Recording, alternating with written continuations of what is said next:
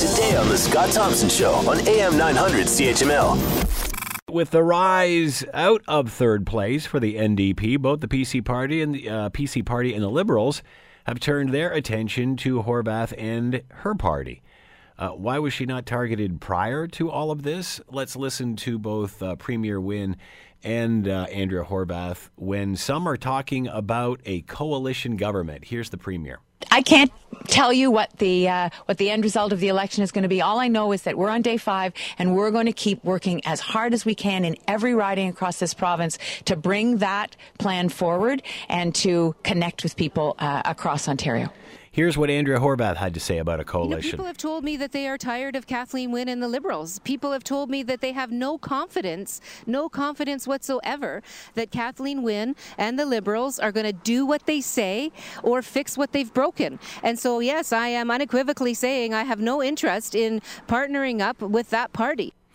All right. Wow. Let's bring in Jason Roy, Ph.D., Associate Professor, Department of Political Science, Director, Laurier Institute for the Study of Public Opinion and Policy, Wilfrid Laurier University. Jason is on the line with us now. Jason, thanks for taking the time to join us. We appreciate this.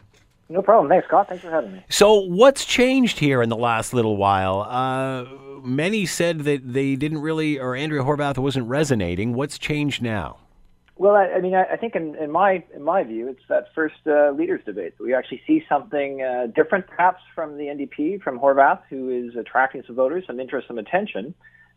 We also have a series of polls that came out just following that first debate, and we start to see some momentum on the side of the NDP that some are suggesting could lead into a potential second place, or in fact is currently in a second place position, albeit still quite a ways behind the PC. So the debate started things off. Is this about Andrea Horwath gaining momentum, or is this about Kathleen Wynne losing it?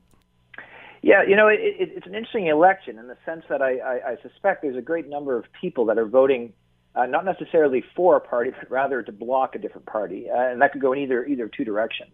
I think what the NDP is trying to do is set themselves up as a natural alternative to those who, for whatever reason, are just simply opposed to a PC government led under Ford or led by Ford. And perhaps they're in some ways trying to cash in on some of the discontent towards the 15 years of provincial Liberal government and the largely low popularity of Wynne. If voters don't like the Liberals, what are the NDP offering them that is more attractive? A new poll out saying 7 in 10 Ontarians think the carbon taxes are just a tax grab. If people are tired of Wynne taking the Liberals too far to the left, why would they choose Andrea Horwath? In a sense, you might have had that at the beginning of your question. It may just be that it's not Wynne. And that could be something as simple as that. The NDP has their platform out. They're coming forward with what they can do. They're also, as we saw repeatedly in that first debate, trying to offer a positive message. It's not that you have to choose between, as I'm paraphrasing this, but between bad and worse. Mm-hmm. There is a third party option that is viable. That's one big thing, is convincing voters that they are a viable party to form a government, and it has more hope. It's a party offering policies and platform that is based on trying to help everyone in Ontario. Has the Liberal Party planned to take their party to the left and pretty much cut the NDP off at the pass? Has that worked for the Liberals? It seems that we now live in a world of extremes where it's the edges that are getting more attention than the middle. Was it worth their party to go more left and leave the middle behind, per se? Yeah, I don't know that I completely agree that they have left the middle behind. Typically in Ontario and elsewhere in Canada, it's that middle voter, the people that fit right in the middle of that spectrum, that tend to be the largest group. The question is can you go over into the other territories, be it to the left or the right of that center group, without losing that majority of people in the center?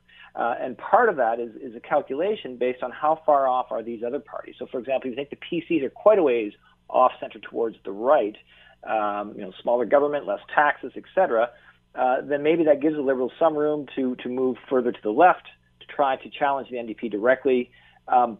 However, I suppose ultimately you run this potential danger that you end up splitting the vote because, as you suggested, there may be some difficulties identifying the differences between what the NDP are offering and what the Liberals are offering in this election. Want to hear more? Download the podcast on iTunes or Google Play and listen to The Scott Thompson Show weekdays from noon to 3 on AM 900 CHML.